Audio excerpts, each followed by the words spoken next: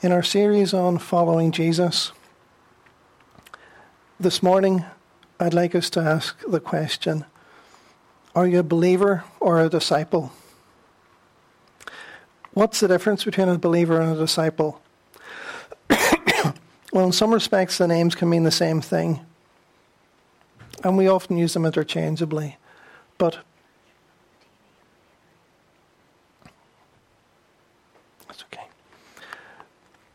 in some respects, the names can mean something different. They can mean, on the one hand, somebody who just believes that Jesus exists, that he's the Son of God, the second person of the Trinity. There are many people who are believers in that sense, but they're not followers of Jesus. They might go to church a few times a year when they have to, or if they're in a crisis, they might call out to God in prayer for him to help them out. Or their consciences might get tugged occasionally. They might feel guilty about this or that and not know how to deal with it. But that doesn't mean that they're a believer or a follower of Jesus. You can believe that God exists, but that doesn't mean you follow him. If I was to ask,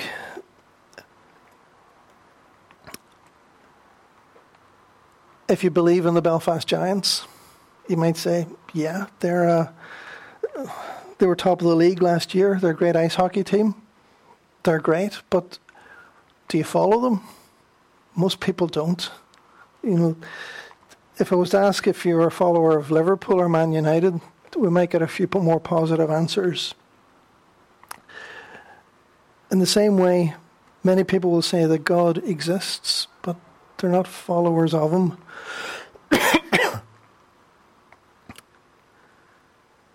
Being a believer in the sense that someone is a follower of Jesus is a different thing than just accepting that he's there. It's not enough just to acknowledge that he died on the cross, that he takes away the sin of the world, as some people say. As somebody once says, believing that Jesus died on the cross is just history. But believing that Jesus died on the cross for me and our life being changed, well, that is salvation. Being a believer in the sense of trusting in Jesus, placing our life in his hands, that he died on the cross for me, trusting that we have eternal life, a changed heart. That's what being a follower of Jesus is. It's often been said that actions speak louder than words. And there's many people call themselves Christians. There's many people call themselves Christians who go to church in a number of denominations. And yet they don't have the evidence that the Holy Spirit is in their life. They don't have the evidence that they are changed people. Jesus said, you can identify them by their fruit. That is, by the way they act. Can you pick grapes from thorn bushes or figs from thistles? A good tree produces good fruit, and a bad tree produces bad fruit. A good tree can't produce bad fruit, and a bad tree can't produce good fruit. So every tree that does not produce good fruit is chopped down and thrown into the fire. Yes, just as you can identify a tree by its fruit, so you can identify people by their actions. Coming back to Man United, I could say I'm a follower of Man United. Yes, back in 1999 when they were in the final of the UEFA Champions League against Bayern Munich, and they were 2-1 down, and then went into injury time, and then they scored an equaliser. And this was getting late at night. Elaine was asleep upstairs. They scored an equaliser, brilliant, but when they scored 2 goals in injury time, they were now leading 3-2. I cheered so much I woke her up upstairs.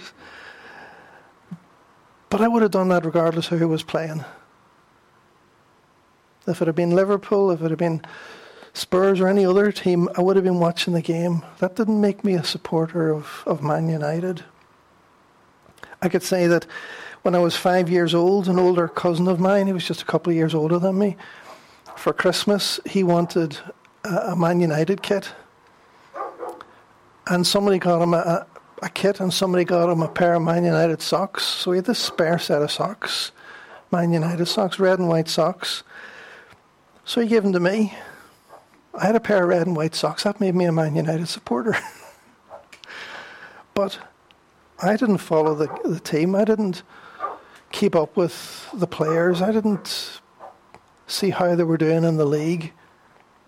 I wouldn't know their names. I couldn't really call myself a Man United supporter. If I supported anything, it would have been them. But I didn't follow them. In the same way, people might have been born into a Christian family, in a sense. They might have been brought up going to church as a kid. But that doesn't mean that they're a follower of Jesus now. Many people have some loose connection with God and Jesus, but on a practical basis, they can't really be called disciples or followers of Jesus, just like I can't be called a supporter of Man United. It costs to be a follower of Jesus. If you're a follower of Jesus, if you're a disciple of Jesus, just like a football fan will be keeping up with what's happening, where they are in the league, the signings, who's let go, the ins and outs of the manager and all that happens, even going to the matches at times, or paying a subscription to be able to view them on the TV. It costs to be a follower. It costs to be a follower of Jesus. We need to be listening to him, hearing what he has to say, putting time in to spend with him. Jesus said to his disciples, "If any of you wants to be my follower, you must give up your own way, take up your cross and follow me. If you try to hang on to your life, you will lose it. But if you give up your life for my sake, you will save it." Before we go into what this means, it's plainly obvious that we have to just give up something in order to follow Jesus. We have to give up our own way. We have to put self on the cross. We have to give up our sinful way of living, our natural sinful way of thinking. Not always criminal, but a sinful way of living is a self-centered way of living, a self-righteous way of living, where we are self-important, where we rule in our own lives, where we don't submit to Jesus, to God's word.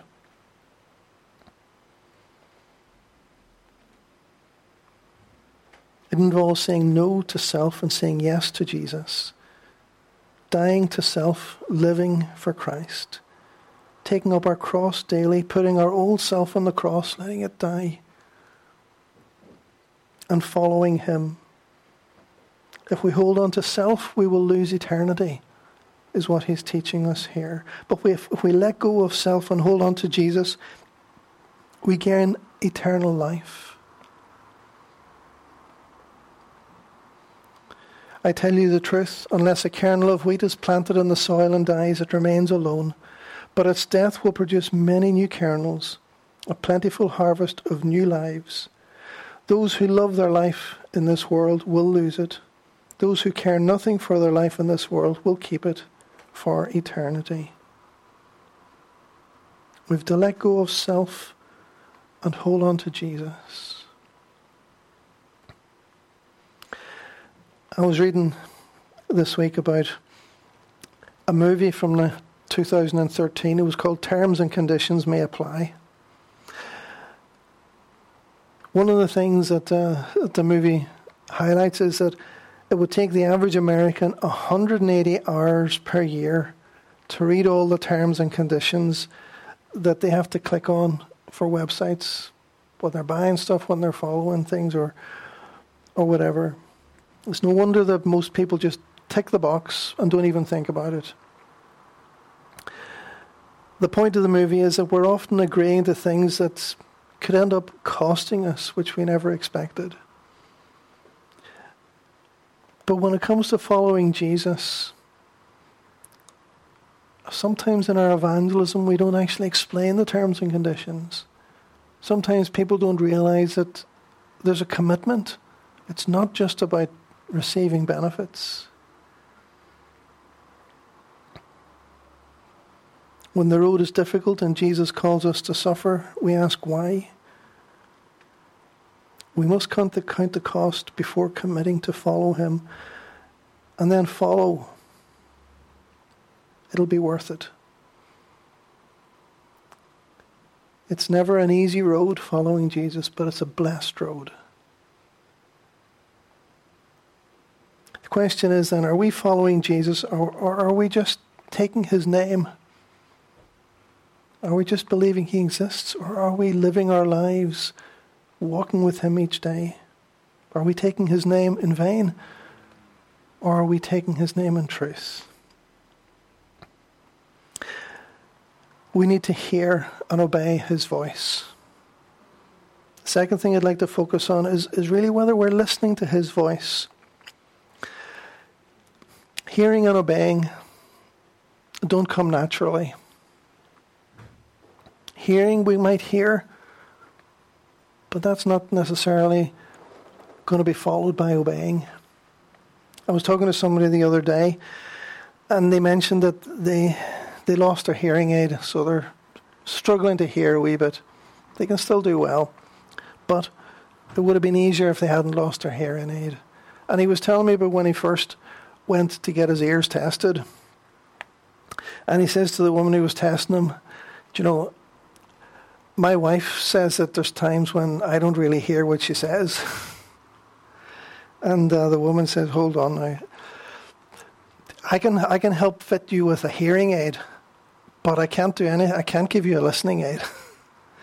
There's a difference between hearing and listening. Hearing, it goes in the ear, but listening, we pay attention to it and do something about it. It's not enough just to hear God's word. We need to listen to it and put it into action.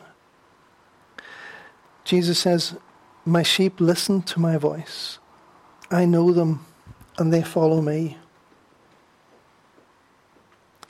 It was a Bible college tutor, Bill Donahue. He tells of a situation where he learned this in real life, visiting a farm where two of his students lived. When their father, Tom, the farmer, asked if Bill would help call in the sheep, he was enthusiastic. He says, "Yeah, fine." Sheep calling was like preaching, he thought, as he watched the 25 sheep grazing in the field. "Go ahead," Tom dared him. "Call them in." "What do you say?" he asked. "Well, I just say, 'Hey sheep, come on in.'" So, no sweat, he thought, and he began to speak. But Tom says, "Well, you're 75 yards away from them. You need to speak up loudly." So Bill, he got the best preaching voice on that he could, and he really projected. The sheep on the field beyond could have heard him. But not one of them turned. Not even an ear twitched. And the farmer smiled sarcastically. "Do they not teach you the Bible at seminary? Have you never read, 'My sheep hear my voice, and I know them, and they follow me'?" And so he raised his voice only a little bit, and he says, "Hey sheep, come on in." And all 25 sheep turned, and they just ambled towards him. They recognized his voice. They listened to his voice. The sheep who don't belong to Jesus don't listen to him and won't respond to his voice. But when the owner of the sheep calls, those who are his followers hear and respond. The question is, are we responding to the voice of our master? There's times when we don't. The psalmist said, "You take no delight in sacrifices or offerings. But now that you have made me listen, I finally understand. You don't require burnt offerings or sin offerings." The point was that it's not just a case of going through the motions, going to the temple, giving your burnt offering or whatever. It's a case of doing it from the heart, listening to and obeying God. In the Hebrew, the original words are, "You've dug out my ears." "You've made me listen." The Hebrew is, "You've dug out my ears."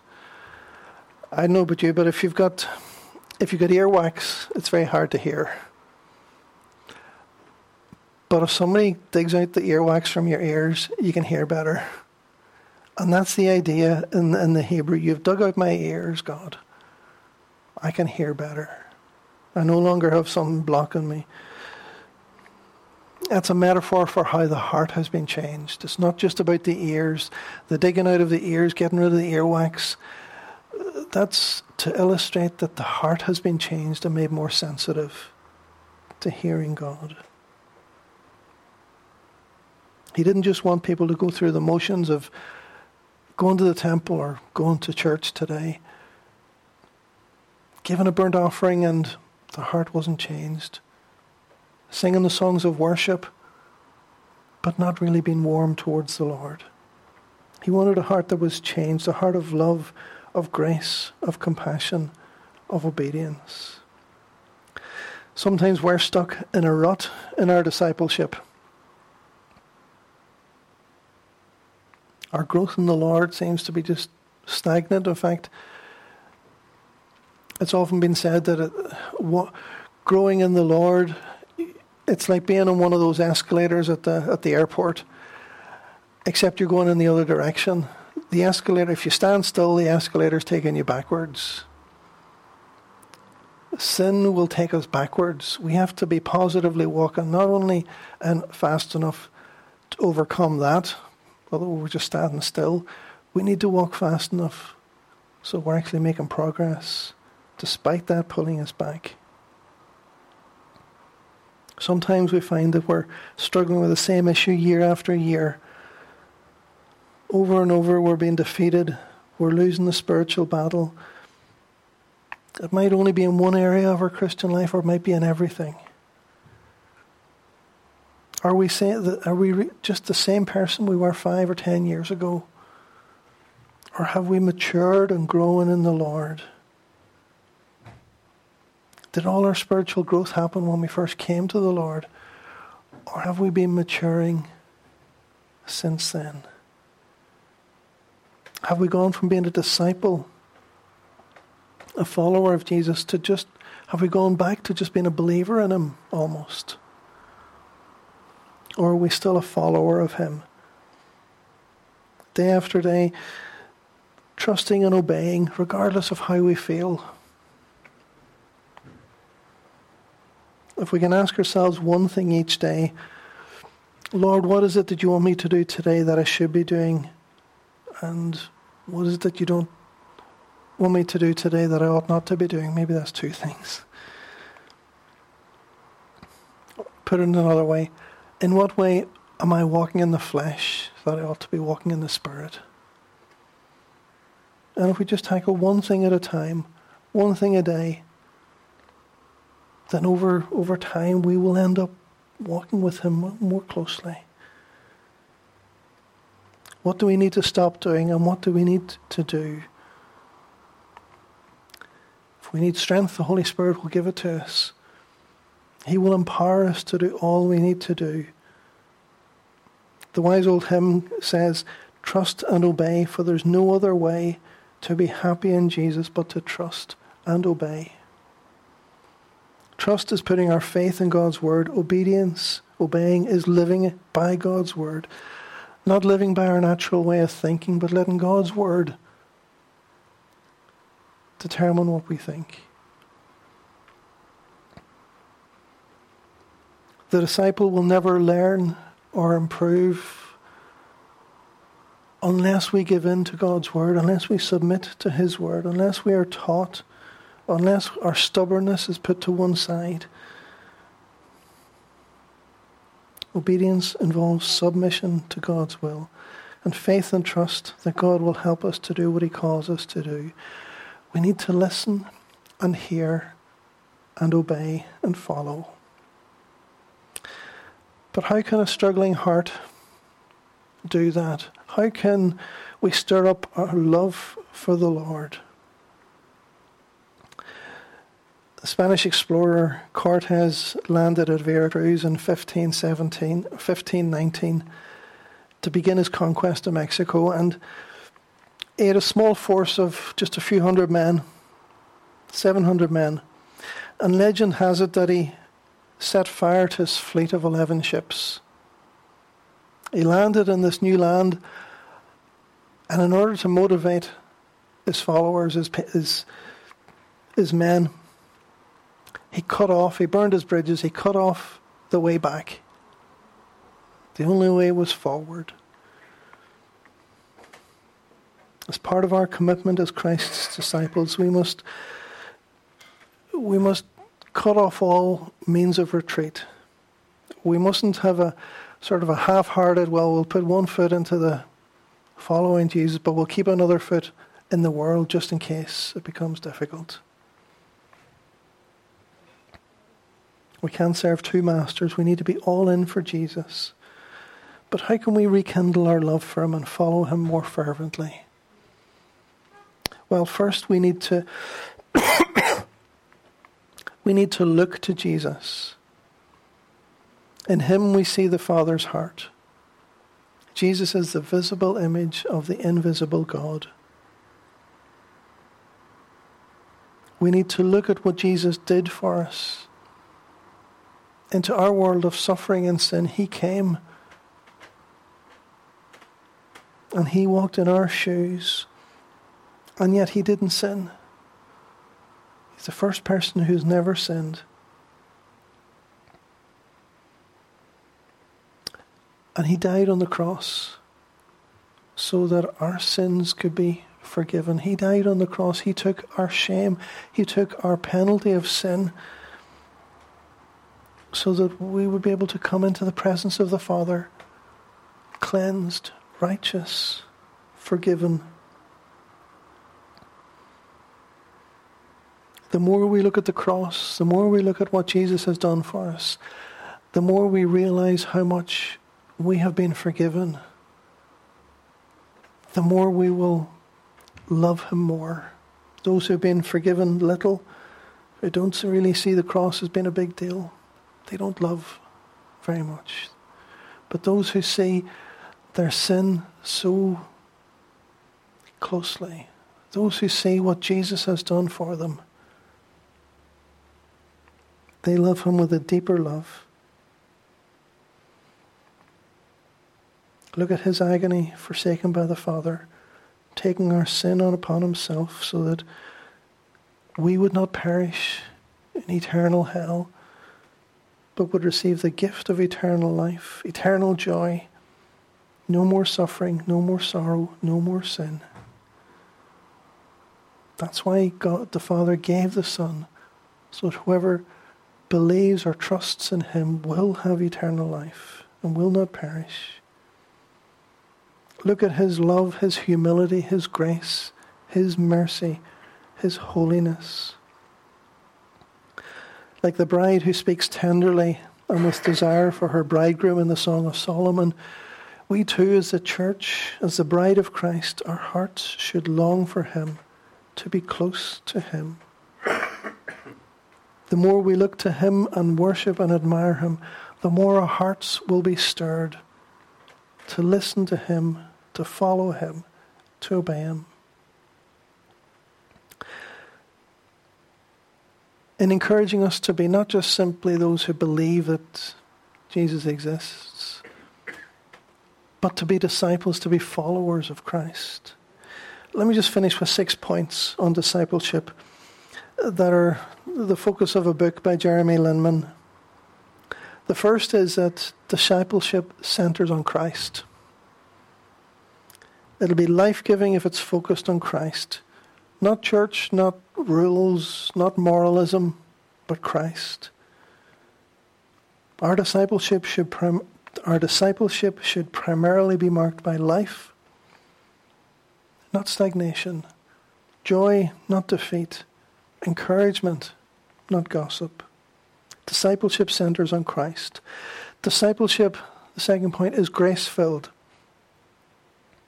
True discipleship recognizes that spiritual transformation comes through God's grace, not just our effort. We need to put in our effort, but relying on His grace. But it's not our effort in our own strength. It's not legalism, it's not moralism. It's by grace. The third point is discipleship is a process. When we place our faith in Christ, it's not as though we've arrived.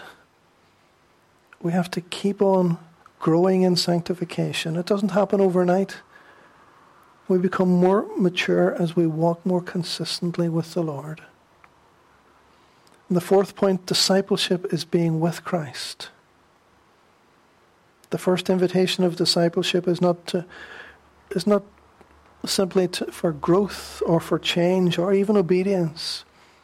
The first call in discipleship is to come, as Jesus says, come to me. Spending time with Him. It's relational. It's not just about doing things, it's relational. Being with Christ. Fifth, discipleship is a way of becoming like Him. Once we've spent time with Him, we'll gradually become more like Him. Paul writes to the Corinthians, so all of us who have had that veil removed can see and reflect the glory of the Lord. And the Lord, who is the Spirit, makes us more and more like Him as we are changed into His glorious image. Discipleship is about being changed into His image. And discipleship happens together. Our being and becoming like Christ is deeply personal. It's not something we can do privately. It doesn't happen in a primarily me and Jesus context. Instead, the best possible place for spiritual transformation is the local church. Limman writes. We could add, it takes a village to rear a child, as has often been said. Not just a family, it takes a community to rear a child. And the same is true for discipleship. It takes a church for believers to grow in sanctification. Sometimes it's being part of church that sanctifies us. It's not always straightforward. We're not all perfect people. But as we persevere with one another, as we encourage one another, as we rebuke one another, as we are rebuked by each other, as we are encouraged by others, as we use our spiritual gifts and others use their spiritual gifts for the building up of the church, we all grow together. And there's a special blessing that Christ gives that only happens when His people come together. He promises that when that happens, He will be there in the midst of us. Are we a believer? Simply just believing that Jesus exists? Or are we a disciple, a follower of Jesus? By God's grace, in the light of His forgiveness and mercy, let's be disciples, let's be followers of Jesus. Let's look to Him, and let's not just take the name. Let's walk the walk. Let's pray. Lord, we thank You that being a disciple isn't just about ticking boxes about things that we're meant to believe, but it's about a relationship of following You. It's about knowing You. It's about walking with You. Lord, we thank You that You have given us all that we need. You've given us the Holy Spirit to empower us. You've given us your word to encourage us. You've given us your presence to strengthen us. You've given us the hope of eternity ahead to encourage us. Lord, help us. Forgive us when we have been lukewarm. Lord, stir us up that we may follow you. Lord, be gracious to us. In Jesus' name, amen.